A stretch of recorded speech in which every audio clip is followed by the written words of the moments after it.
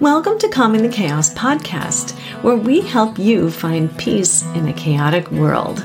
I'm Tracy Canella, licensed mental health counselor, certified eating disorder specialist, and advanced clinical hypnotherapist. Calming the Chaos podcast provides you with self-help resources for handling anxiety, stress, and overwhelm. It is not a substitute for counseling or psychotherapy. So if you like what you hear, please subscribe and share it with your friends. Thanks for tuning in. And now, let the chaos begin. And the chaos has begun. Happy St. Patrick's Day. Am I a green nightmare or what? Here I am. I'm going to be talking about a very important subject that does have to do with green, and no, it's not money.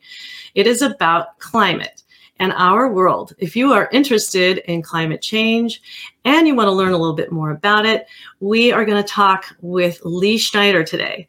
And he has written several books about how life might look in the future. And he is very passionate about climate change. And his books do have climate disasters in them as well. He's done some research. He's also had a really interesting background in the screenplay and in film and TV. And so he's just an all-around cool guy. I'm going to bring Lee up, and he could probably do his intro better than I can. Welcome, Lee, to Calming the Chaos. Hey, it's great to be here. Thanks for having me. Yeah, it's good to see you. And I really am looking forward to this talk today because, first off, I'm really interested in hearing about your past with screenplays and film, TV work, and then how you ended up shifting into the work that you're doing now. So go ahead and add on to my intro about yourself, if you will. Tell us more about yourself, Lee. Sure. Well, I actually started in fiction writing, but when I was 19, I thought I was going to be the world's greatest novelist, and maybe I am, but at the time, no one would pay me to do that. So I did write some early novellas and fiction works, but I soon realized that, I got married, I had a family, that was not going to pay the bills. And it was a really hard way to every day get up and write, pull out of your mind and write fictional stuff. I had an opportunity to work as a writer for Good Morning America. I was living in New York, and I lived down the street, and I was an easy guy to call when someone got sick. I could sub easily. I could just get on the subway and pop into the office. So I started writing for those, let's call them characters, because I was writing plays at the time and writing fiction. And yet, when you write for an on-camera personality, it's a character, right? You have to meet that person's voice. So that worked, and I did that for a while, and did all kinds of other things. When you're a young married fellow with a baby on the way, I wrote cartoons, I wrote short-form documentaries, I wrote for A&E before it was A&E. I wrote a ski movie. I know nothing about skiing, and I got hired to write a movie about skiing, and of course got fired. That was the only time I'd actually been fired, because I don't know anything about skiing, but I somehow talked them into writing the movie.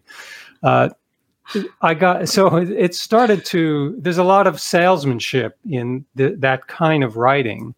And I was able to, I saw the opportunity of California, and I started to travel to California just to pitch things, to see if I could get jobs in movies and television.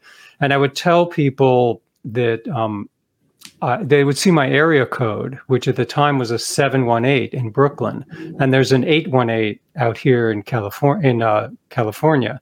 And they would say, "Where's the 718 area code?" And I'd say, "Well, that's the New Brooklyn area code." And they say, "Where's New Brooklyn?" And I and the conversation would come around to, "Can you be here tomorrow for a meeting?" I say, "Sure." And I would literally book the tickets. You could do that in those days, get on a flight and go and show up the next day for meetings. So I got some TV work and I got some movie work.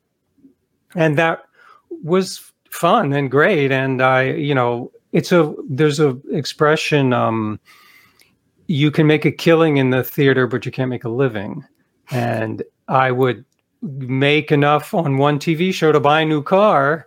And then after a while it would be, whoa, well, where's the next TV show coming from? Or, can I close another deal? And I did face that kind of blank screen again, where it was, it's really hard to pull things out of your head every day. And now you have the added pressure of, well, I have a little child now, at the time, one, and we have rent to pay. And, we'd moved to California. This is all kind of new. It's fun and crazy and interesting, but it's new. And I just started to literally go door to door, knocking on the doors of radio stations and television stations, because I didn't know anybody here really. And I would literally show up with a resume in hand and say, are you looking for writer producers? And they would, of course, say, go away.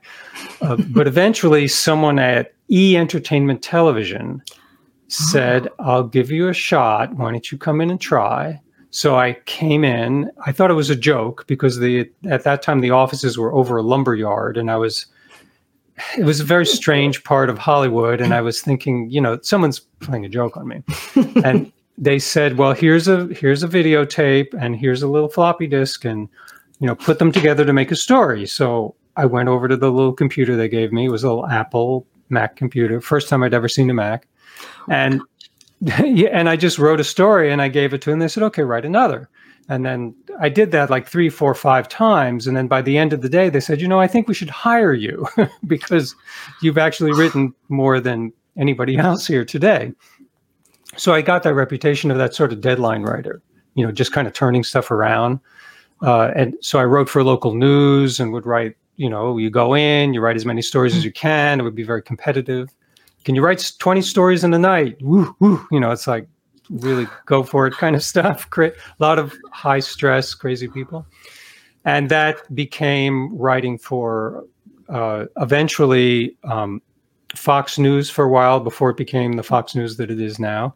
And Dateline NBC to write news magazine stuff.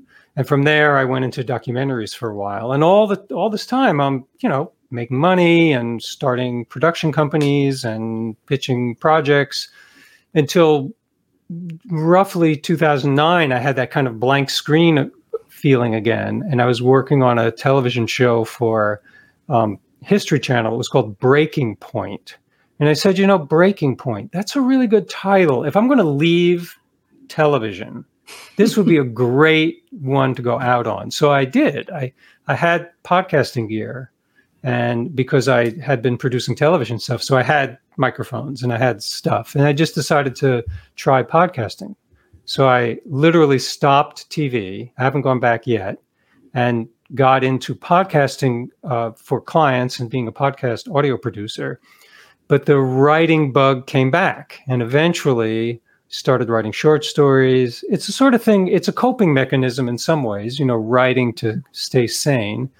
But I started writing short stories. I started writing short radio plays.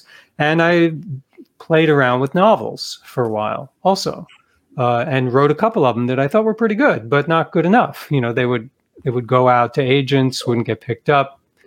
And at that time, I didn't know that much about self-publishing, so I didn't do it. I kind of gave up on them. They're still in the closet, and it's still in the drawer, that kind of classic novel in the drawer. But then this one was different. This novel, Surrender, which, I hate surrendering. So I gave it the title of something that I hate on purpose to kind of challenge myself. I hate giving up, but I hate what I've learned is it's very powerful to surrender to something in a good way. Hence the title of the book. So this one caught on for reasons we'll probably talk about in a minute. But this one became, when you write a novel, it's like running a marathon. You got to keep going. And people are handing you little cups of water. And, you have to find a way to keep going. And you have to really care about what you're working on, or else it's not worth the marathon. You may as well just walk the rest of it. So with this book, which took a couple of years to write, and I'm into writing the sequel now, I found that kind of inner fire, that kind of motor that makes you want to keeping on with the book. So that's it's kind of a long monologue, but that's the capsule summary. Monologue. Of course you'd say monologue, being in show business formerly, right? Right. Yeah, I have just about a million questions for you because that was great. One of the things is because, we're all about chaos here on this channel, on this podcast. And it really sounds like those years you described when you were married, a young adult, you had a baby on the way, and you were having to go pitch yourself. And so you must have pitched yourself enough, but it must have been very chaotic, not knowing where your next meal was coming from, next paycheck was coming from. I'm just wondering how, as a young man back then, how did you calm your chaos? Well, not well, to begin with. The marriage at that time failed. I'm no longer married to that person, in part because it was, it's a really hard way to make a go. And you really need the support of a partner if you're going to have a partner. I found that the coping strategies that I picked then were okay, but not great. I've always been an avid runner. I've always gardened, and these are things that help kind of dial back. When you're running, if you're trying to think of the next screenplay character, you're probably going to trip over something. I've done this, and it's not good. You have to concentrate on what you're doing. But there is a turning point in this where way back when I was working in Burbank for NBC, I had an hour commute every day. No matter what I did, I tried all these different routes and all these different ways. I tried the freeways, surface streets. It always took an hour up and back. So it meant leaving early in the morning and coming home too late at night. And it was a super stressful job. I was doing investigations. My phone was tapped. When you do investigations, you go after people and people come after you. It's a very out there, rough, emotional position. So one day I was driving home and I saw this yoga studio. I'd never done yoga. I didn't know anything about yoga then. And I said, I think I have to do that. I think I have to try that. It was just one of those like bolt from the blue moments. So I literally pulled over the car, said I'm going to be late. And I went in there and I took a yoga class. And it became this, well, wait a minute, this is okay. Like if I did this every day, if I did meditation every day, it's going to be this moment where I could open up, turn off the high revolution processor of the mind and just let some of the other stuff float up, good and bad. And ever since, I've pretty much done yoga every day and I meditate pretty much every day. And that is really the thing that has kept me in not only being a creative person, but now I'm married, kept me a father, kept me from going off the road, all those bad things. I'd say yoga and meditation have really helped me a lot. Yeah, and it's definitely a good preventative measure you want to have your resources built up so that when chaotic moments come up, that you're able to handle them more effectively and use skills. You're much more apt to be able to do that if you have some sort of preventative measure. I think physical activity is one of those things, but for you, it sounds like you just switched to being like all Zen and stuff. Right? It helps. Well, I still run. I play tennis. I run. The getting out in nature, getting out in the world really helps, especially when, even as a producer, I'm in my head a lot. I'm on machines a lot. So these counterbalances do make a big difference. And it's very easy for me to kind of push through, and go for it. And then the next day I don't feel so well, or I'm yelling at somebody, or something bad happens. And I realize, it's actually pretty smart to try to wind myself down at the end of the day by 5:30, if I can do it somehow. Wow. And I have my computer goes to dark mode at 5, and I have a little blip thing that comes up that says, remember to calm down and remember to slow down, because I love to work and I would just keep going. And it's great. I mean, I'm supposed to be writing 600 words a day on the new novel, and I write easily 1,200 a day or 1,700 a day because I like doing it. I have to stop myself from doing the work. But stopping is a valuable skill. I've learned. It's the inverse of, well, I'm not motivated or I don't know what to do. And I'm a definite procrastinator and slow starter, but once I get going, I'm very difficult to stop. So all these strategies really help balance. It's a balance thing. Wow, I am guilty of that as well. I seem to not want to stop, and I don't know if it's just my curious mind that wants to keep going, but I like your strategy of shutting down at 5:30. But that would mean for me, I'd come through the door and I'd have to just completely shut down, because that's about the time I come through the door after my workday is over. But I get your point there. All those kind of tools and tips work as preventative and triage methods of calming chaos. I do want to ask you about that day, the day that you went to E, and you were asked to come up with these ideas on the fly, and you were able to do, what'd you say, 6 of them on a floppy disk? A lot. Yeah. I mean, probably about 6. How did you handle that? For me, I was thinking, I was being in your story, I was thinking my mind would just be going either blank or everywhere at once. How did you manage to do that? How did you manage to get through it? I think that, well, I have a certain level of confidence in my creative and writing skills that is very hard to shake. When pitching, you're going to get rejected a lot. You write a whole novel, it gets rejected. You send it to 30 agents, it gets rejected. So there's a lot of reason to go, forget it. I'll go do something else. But I do have a lot of confidence in just the ability to write something and express. And I think I'm, in a positive way, challenged by, okay, this is going to be hard. A lot of the documentaries I did for History Channel and other networks were science documentaries, architecture documentaries, engineering documentaries, and they often involved getting people to explain complicated things. And I became the guy who could take this complicated thing and explain it. So I was grateful for that. And it wasn't that hard. I don't mean to say it's all easy, but it wasn't like, oh, this is going to be really, I didn't have that kind of emotional response. Yeah. I had the response of, this is going to be challenging. And, but on my own terms, I'm not going to fail. I could fail on their terms. I've been fired twice. The ski movie, where I didn't know anything about skiing, and I talked my way into writing a movie about skiing. And one day after I left E, I went back to work at E later, and they had something, and still do, I think, called the Style Network. And I was hired as a writer-producer for the Style Network. And they decided that I had no style one day.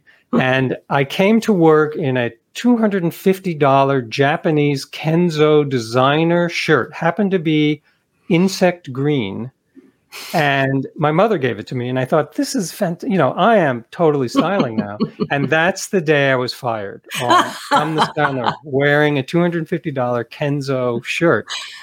And oh my goodness. Then I had to give that shirt away. I could never wear it again because, so, things happen, but I don't think that had a negative impact on my writing ability. Is like, these people are crazy. I mean, okay, maybe I don't have any style, but I could still write a story. I could still look at a videotape and still make something up that would be, and fact check it and make it work. So I guess it's this kind of, I'm a firstborn child, a family of 3. And it's kind of this firstborn, like, I got this feeling, which definitely has taken a few hits. It's not like it's all perfect, but there is that kind of, I'm going to work this out. This is going to be hard. Like writing itself is often, you start in the morning, and if I have a good outline or a good idea of what I'm doing and I may depart from it, great. But sometimes it's like, this sucks, or this doesn't work. And, that then I'll usually switch modes. I'll take out a notebook and a pen, and I'll write I don't know what to write today, 100 times, into not 100 times, but I'll write by hand. What if the character did this? What if you have to just fool yourself in a way, or put your book into a different font and read it as though someone else were reading it. There are lots of little tricks like that. Well, so what you're saying in a nutshell is it takes a certain amount of confidence in your own skill, which is probably why my mind started to panic at the thought of doing that, because I don't have that sort of skill set. So you have a certain amount of confidence in your own skill set. You are resilient because apparently you've been rejected quite a few times knocking on those doors. And so that develops quite a bit of resiliency in the long run. And then you have positive self-talk because you're telling yourself this is going to be really super difficult. You can get through it, and that I think is golden right there for any of you who are listening and who are out there. I was thinking as you were talking, I thought, yeah, if they put me in a room and told me sing a couple of songs, I could be able to do that, and I would know that I could do it well. I could do it all day, and I would have the confidence. And I don't know what I would probably get hired doing something. I don't know, maybe voiceover acting or something. I have very much confidence in my voice, and so yeah, okay, I get it now. I get why you didn't completely freak out on that day. Right. And there's a lot, when you write plays and direct plays, the actors come up to you and they say, you've written this character, Mary. Now, what was she like as a child? Like the first time she was disappointed or something like that. And then I would say, in my mind, I have no idea. Like I didn't really think about the character that deeply. But I got used to just saying to the actor, I don't know, but let's improvise. Let's work it out together. Why don't you give me some ideas and I'll give you some ideas and we'll write it into the script? Because it's, as a fiction author, you're assumed that you know everything about everything that's in the book and all the people. But, Don DeLillo, a novelist, has famously said that he claims to forget every book that he's written and forget how he did it and what it's about. And I can empathize with that because you get into this world and the actor's asking you the question, and sometimes you know the answer and sometimes you don't. And I think that ability to improvise, like, if someone said to you, improvise a song in the style of something, you'd go, well, okay, I can do that. Mm-hmm. There's a certain amount of skill set level, something that gives you the boost to say, sure, I'll give it a try. Mm-hmm. Yeah, I am a songwriter too. So if somebody were asked me to go into a room and write a song, I can do it. I can do it within I can write and produce and video a song in a day. And great. It's really super cool to have your talent. So what you need to do, people out there, is recognize what your talents, strengths, and gifts are, and go out there and just do your good stuff, which is really pretty much my message on this channel anyway. So rock on, everybody. And happy St. Patrick's Day, by the way. I want to know what you think of this picture. Does it look at all like your shirt that you wore on that day? Was it this kind of green? A little bit more acid green, but kind of like that. Not with the leprechauns on it or the no leprechauns, hats? No. Well, I'm choosing to say that you were fired that day because of the shirt and not because of your skill. But hey, that's just me, right? I tend to keep it on the optimistic side. Right. Well, I wanted, since we are on the topic of green and I am a green nightmare today, are you wearing any green on this St. Patrick's Day? Unfortunately not. I brought out a shirt and I showed it to my wife and child and I said, look, there are some tiny green stripes in this shirt. And they argued with me. They said, no, that's brown. It's brown. And I said, it's green. I have to, and no. And I looked close and it probably was a little bit more brown than green. So I failed at the green test because I just couldn't really find anything. I have a green, like, Patagonia jacket, but I'd be like sweating if I wore that. There's a little green. This book is called One Green Thing. So there's a little green there in the picture. Okay. You've got green on your screen. I was going to say, if you're not wearing the green, I am going to pinch you through the screen. And this is, I guess, my little joke of the day or whatever it is. But yeah, wow. And this is the way I pinch people through the screen. Are you ready? I hope so. There, officially consider yourself pinched through the screen. Okay. Although technically you are wearing green on your screen because of that book in the background. So yes. Yeah. Well, so speaking of green, what got you interested in climate change and climate related things? Tell me how you made that transition. Sure. Well, I really started thinking about, in an abstract way, in a way that I couldn't action really, about what kind of world I was leaving for my children. I have 3 children now, and the youngest, who's 10, who lives with us, is quite concerned and interested in what his world is going to be like. And he feels probably a sense of being out of control, or a loss of control, or what can he do? And I empathize with that, because he's going to turn 11 soon, but he's just a little kid, and these problems are big. These are huge problems. So I was writing Surrender, but not really, it wasn't really catching yet, but it was in draft. And during that period, we had a lot of fires a couple of years ago here in California and north.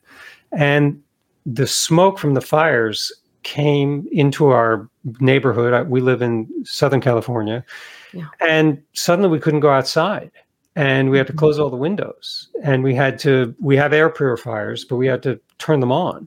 And it suddenly struck me that, we're living in this right now. Like, what if you couldn't go outside? And I remembered when I worked in Burbank with NBC, the air pollution back then was pretty bad. And there were times when you had alerts and you couldn't go outside. Mm-hmm. So it was, well, wait a minute, this is really happening. This is here now. And it made me think. So I started to research. I started to research, what are the climate models? What's it going to look like here in California? Will we be able to live here? Will people be able to have water or raise crops? Or, right now, California is a huge farming state. What's going to happen, in 10, 20 years? Do I want to buy a house here? Is it crazy? I mean, it's already crazy because it's an earthquake zone, but right. Would you just not be able to go outside? And that really started the ball rolling, starting to do the research. And I did a podcast as a host and producer called The Future of Food. And it was I did 3 seasons of that. And mostly the first season was about technical solutions to food problems. Like, let's get this cool tracking app, or let's find a way to farm fish, or maybe people would eat more seaweed. And some of those were valid, and some were just technical gimmicks. In the second season of Future of Food, we did regenerative farming and farming practices, and trying to understand the earth as a resource that we have to take care of, and who is doing that, because that all connects to where your food comes from. And the third season of that I did on how restaurants are surviving during the pandemic, which became a whole supply chain argument. And, where's our food coming from? And we take so much for granted about things that operate smoothly, like we can just go, what happens when the shelves are bare? And you go to the markets, which happened plenty of times. And during the pandemic, there was just, you couldn't buy the food you wanted, for example, or you couldn't go out to get it, or you couldn't go in the store to get it. And all of those things accrued into a OMG moment of, now, wait a minute, this is not the future. This is the now. It is. That is behaving like we were told the future would be. Mm-hmm. But the key to all science fiction is it's not about the future at all.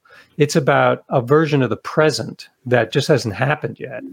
And I read science fiction to see what now is like, in a way, another version of now.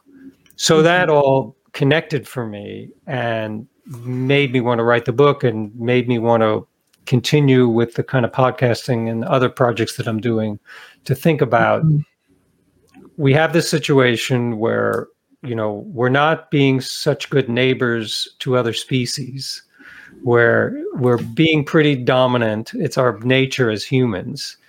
And there's a wonderful book called Stop Trying to Save the Planet, which I read recently. And Jenny Price is the author of that. And she makes the very wonderful point that a lot of our world, a lot of our economy is optimized to make a few people wealthy and to provide goods and services cheap and fast. But that's not really a great system for, of course, taking care of everybody, but taking care of this wonderful planet that we live on. It's a system for making goods cheap and fast, which works in, it's a great wealth generator for not everyone, but a few.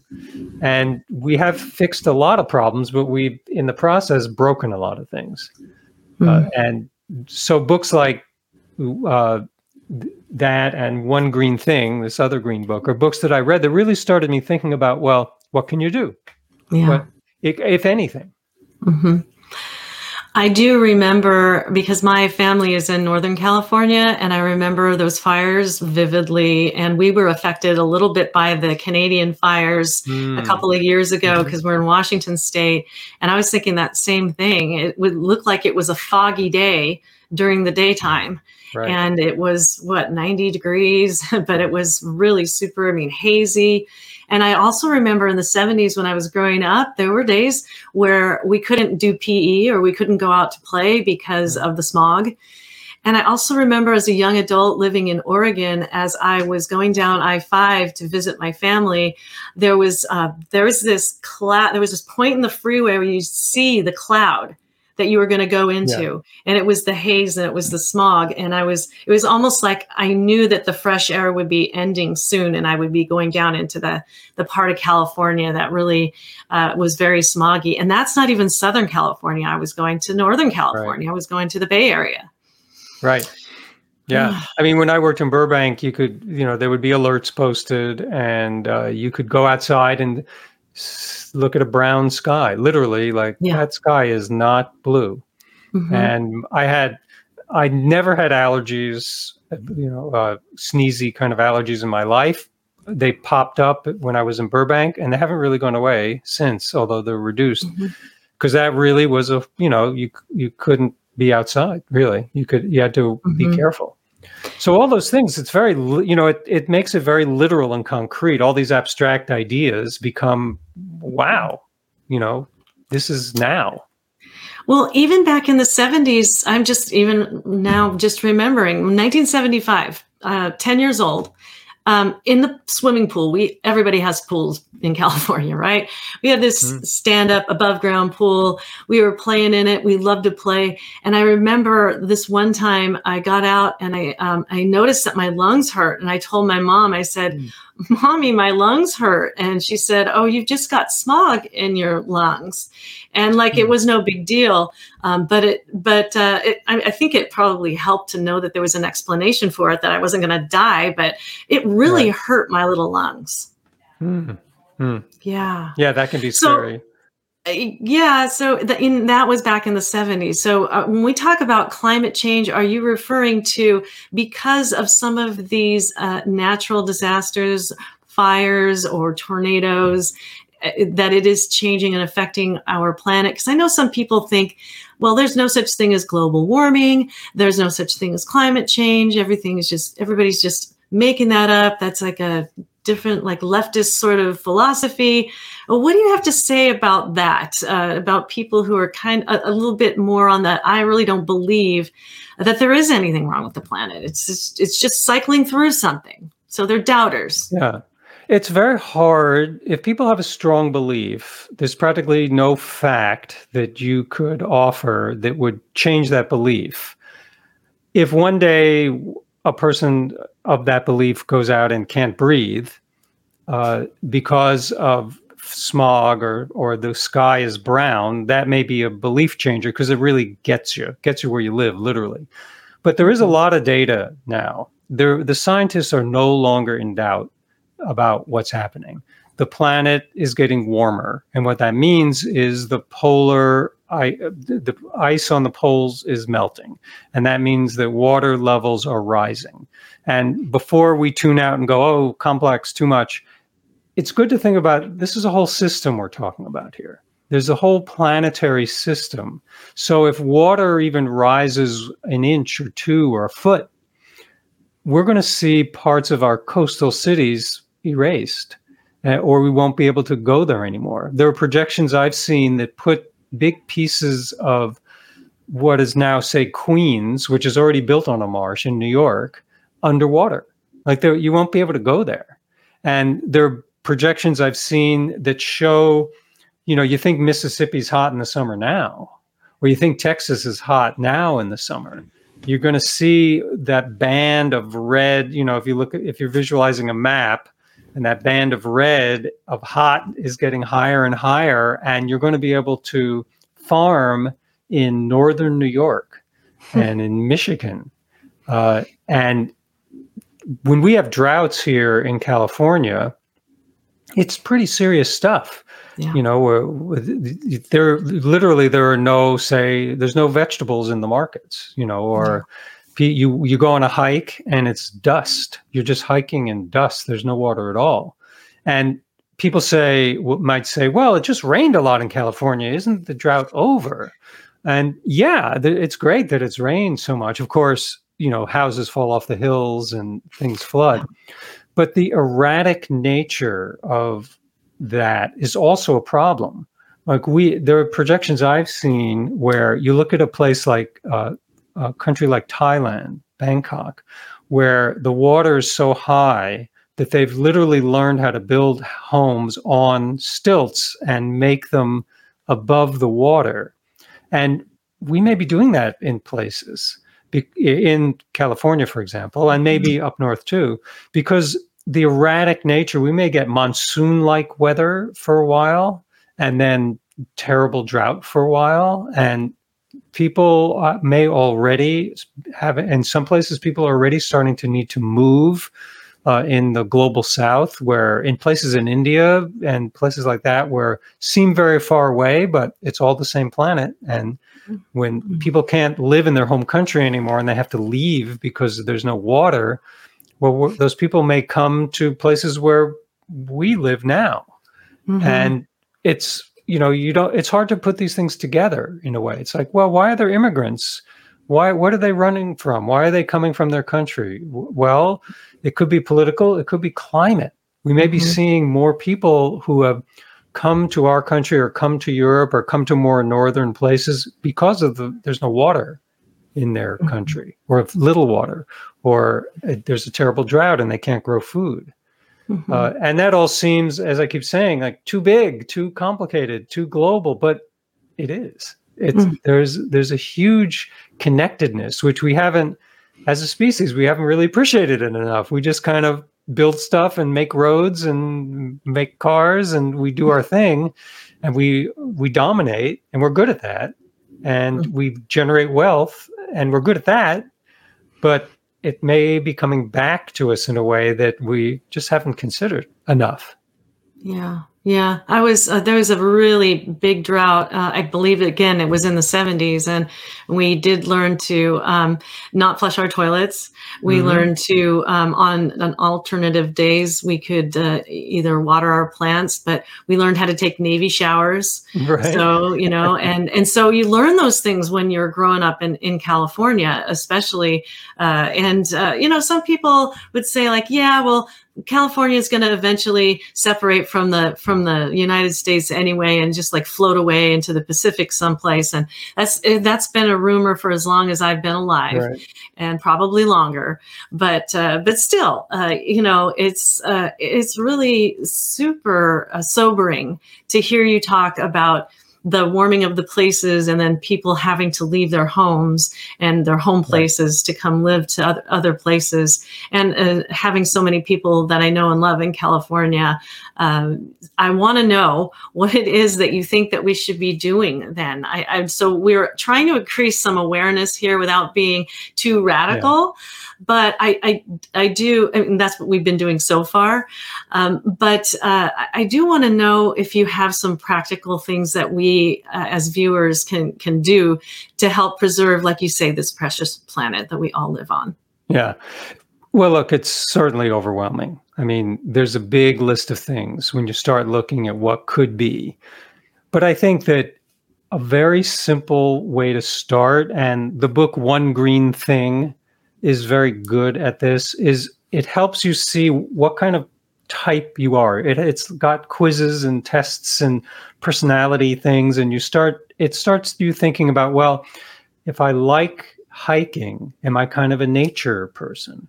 Or if I like sharing ideas, am I kind of a share idea person?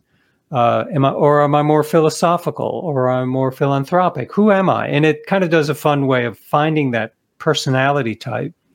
So you could be more you, be who you are in a way that would help this situation. For me, a big thing for me is appreciating nature. I'm a pretty tech guy. I do this a lot.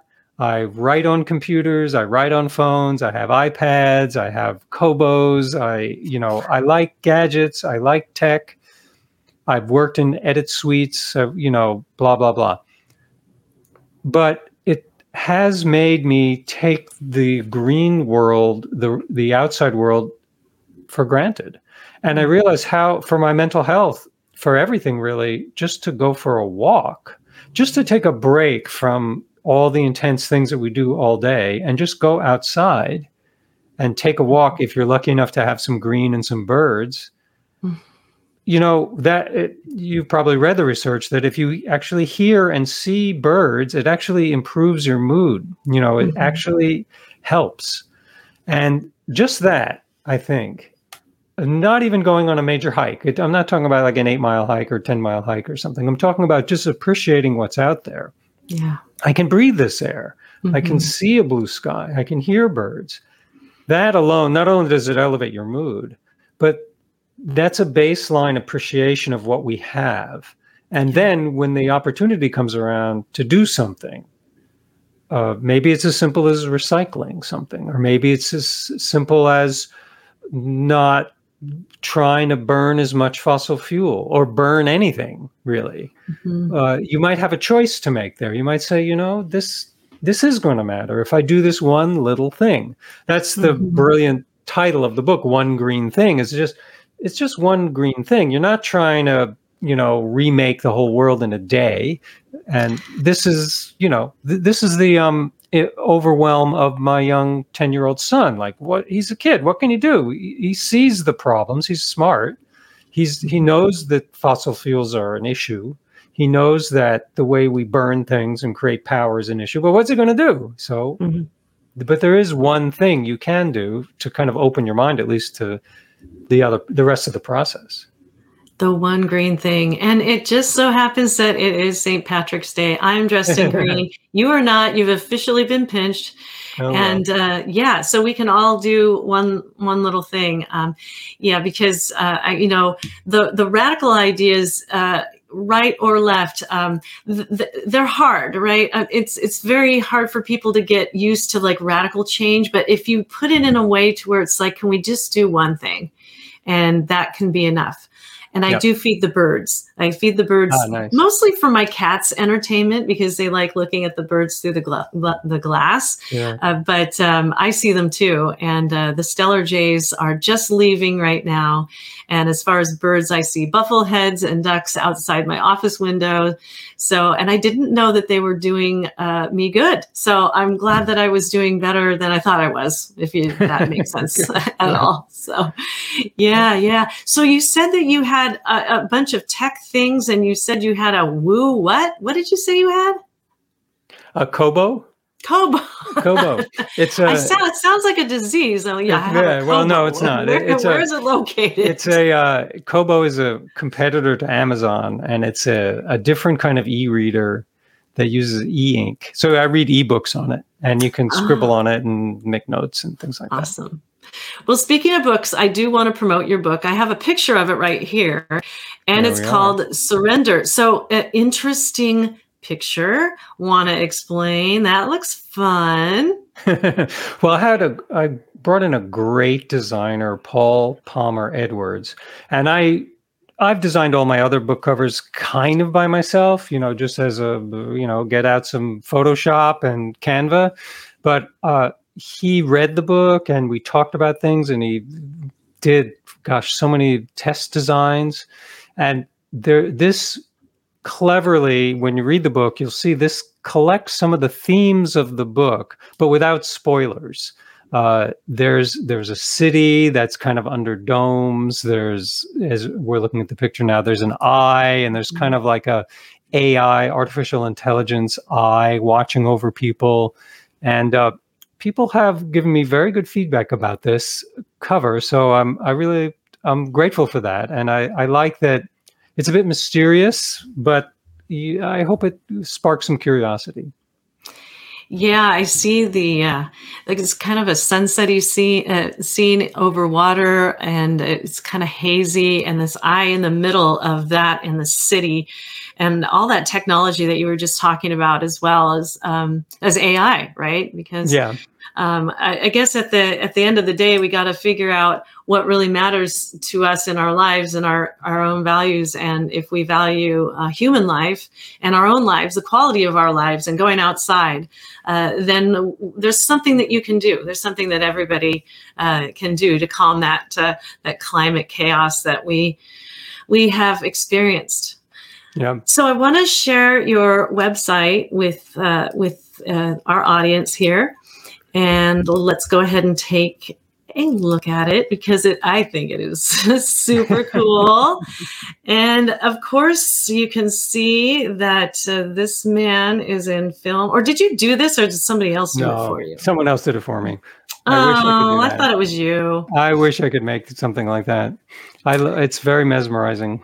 I could just stare at it forever. It kind of almost looks like an octopus, but then it looks like an eye. And yeah, it's pretty neat. Oh, now it looks like a duck. Okay, well, so Future X, and there is the book, Surrender, here.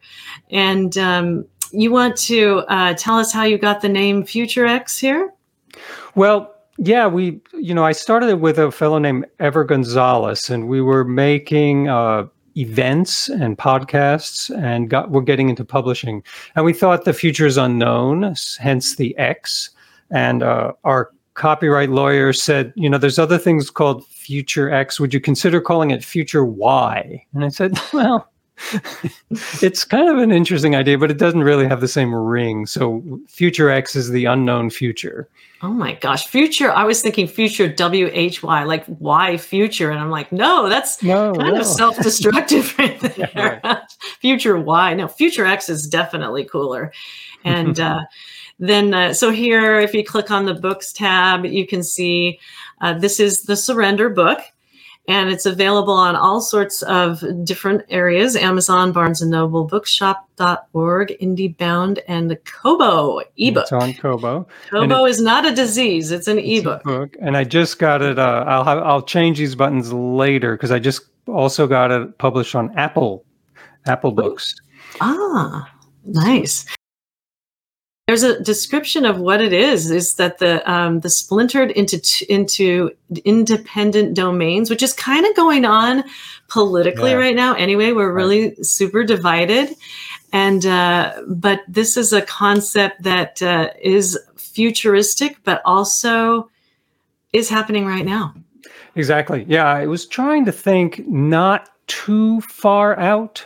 Like, this takes place in 2050, and I was really trying to find a way to reflect in a slightly exaggerated way where we are right now. And all the tech in here, with the exception of a few things, all the political stuff is something I didn't want to write anything that someone would go, well, that's crazy. It's kind of like, yeah, I could see, a few clicks down the road, we could be there. And a lot of what happens to the people in this book is they're finding ways of coping with this, of doing the future. Even though it may look to us, you may be looking at it and saying, that's a really weird way to live. But we were going out and putting on masks pretty recently, and the people in this book have to wear masks. And we wear a lot more sunscreen now than we did in the 70s. And the people in this book need to wear protective clothing. But I don't see that as being that far off. We probably would. I mean, there already is protective clothing that you can buy, but in this book, people wear it all the time. outside.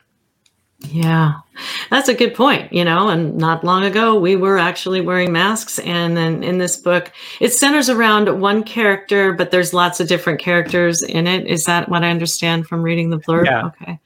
There's Yeah. a woman, the primary character is an entrepreneur named Cat Keeper, whose company kind of implodes around her and she gets forced out of her own company, and her husband dies suddenly. And so she's a bit adrift at the beginning of the novel, and she hires an AI savant, a super smart AI dude, to recreate the consciousness of her husband as kind of a super chatbot, but a bit more than that. And their relationship builds. It's an example of the weird wonderfulness of writing. I had no idea that relationship was going to be so important in the book. I knew that I wanted this person. I knew I wanted AI. I knew I wanted a chatbot-esque kind of character, but I had no idea that was going to become a big relationship. And I had to go with it because I saw that it was good. And other people, when you write a novel, you have early readers. You have people who read the super early stuff and say, that doesn't make sense, or you mixed up those dates, or how come you leave that story behind? That's a good story. So I realized that was something that I needed to work on in this. Nice. Yeah, I'm totally going to pick it up and read it. And so if you want to visit Lee's website, it is FutureX Studio. And it is just https futurex.studio for those of you who are not on YouTube and are listening to it. And it's also in the show notes. And of course, from that website, futurex.studio/books, you can go and see the books. And then you can follow Lee on Instagram. And he's under Instagram as DocuGuy, because apparently there are some nefarious characters named Lee Schneider out there, right, some of whom have been arrested. Is that right? That is true. When I Googled myself, when I was setting up Instagram, and for that matter, Twitter ages ago, I realized, I'm not going to be able to use that name, my own name. That would be so freaky just to find out that your name is like, oh my gosh, there's somebody out there committing crimes in my name. Yeah, not Talk good. about not identity good. theft. Oh my goodness gracious. Wow. Well, yes. So please check out Lee and his book. And the book is called Surrender, something he does not like to do, but has written about. And check out his website. Lee, are there any parting words you'd like to say to our audience about chaos, about surrendering, about climate, about one green thing, about St. Patrick's Day, anything? Well, it's really, I keep coming back to small things you do just to keep yourself sane or to solve big problems. Small things you do can solve big problems, and they can certainly help you cope with the big problems. If I had to give any advice to anybody, I'd probably say try meditation and yoga. Give it a try, or try a walk. Try to walk. We live in a very technical world, techie world. It's not going away. You could probably disappear in a remote cabin someplace, but probably not. At this point, we're living like this. So what's the counterbalance? And the counterbalance for me is, green stuff, nature, and yoga. I like doing yoga too, and I like green stuff. And you don't mean Yoda? You meant yoga? Okay, right. Yeah. He's one green thing. I don't know if looking at Yoda is going to be therapeutic, but it definitely does fit in with the wisdom and the greenness and the St. Patrick's Day. So I choose to show Yoda on the screen. Well.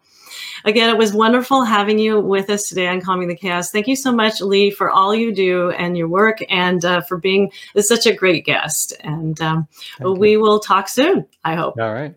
Thank you. This has been wonderful. Thank you. Yeah, take care.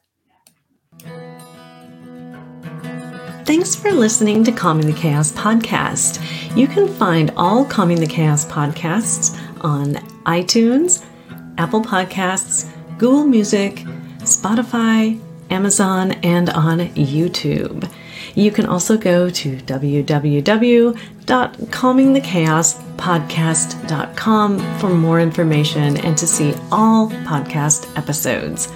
Thanks so much for listening, and I look forward to sharing my next podcast episode with you. In the meantime, take care.